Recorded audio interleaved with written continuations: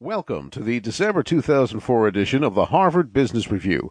There are 4 feature stories this month. The first feature is called Leading Change When Business is Good, and it's an in-depth interview with IBM CEO Sam Palmisano about how he worked from the bottom up to redefine the company's core values.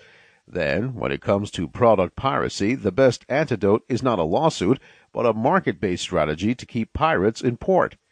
The third feature looks at the factors companies should consider when going global in order to minimize costs and maximize profits. And the fourth feature this month explores how new leaders must integrate business savvy with a vision of the big picture. And finally, this month's executive summaries from the remaining articles in this issue of the Harvard Business Review. We begin with an interview with IBM CEO Sam Palmisano. By the time he took over as CEO in 2002, IBM had been pulled back from the brink.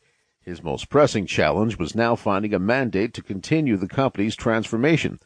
In his interview with Paul Hemp and Thomas Stewart entitled Leading Change When Business is Good, we hear about his company intranet forum and the resulting bottom-up reinvention of IBM's venerable values.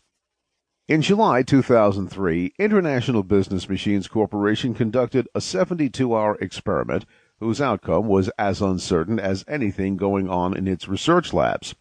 6 months into a top-to-bottom review of its management organization, IBM held a 3-day discussion via the corporate intranet about the company's values. The forum, dubbed Values Jam, joined thousands of employees in a debate about the very nature of the computer giant and what it stood for.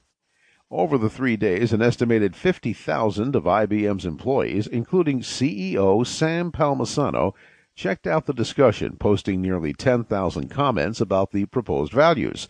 The jam had clearly struck a chord. But it was a disturbingly dissonant one. Some comments were merely cynical. One had the subject line, "The only value in IBM today is the stock price." Another read, "Company values. Yeah, right." Others, though, addressed the fundamental management issues.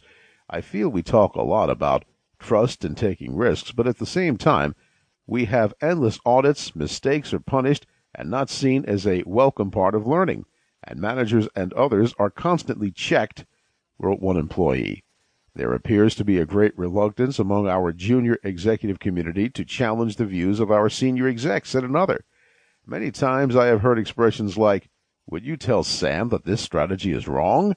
24 hours into the exercise, at least one senior executive wanted to pull the plug. But Palmisano wouldn't hear of it, and then the mood began to shift.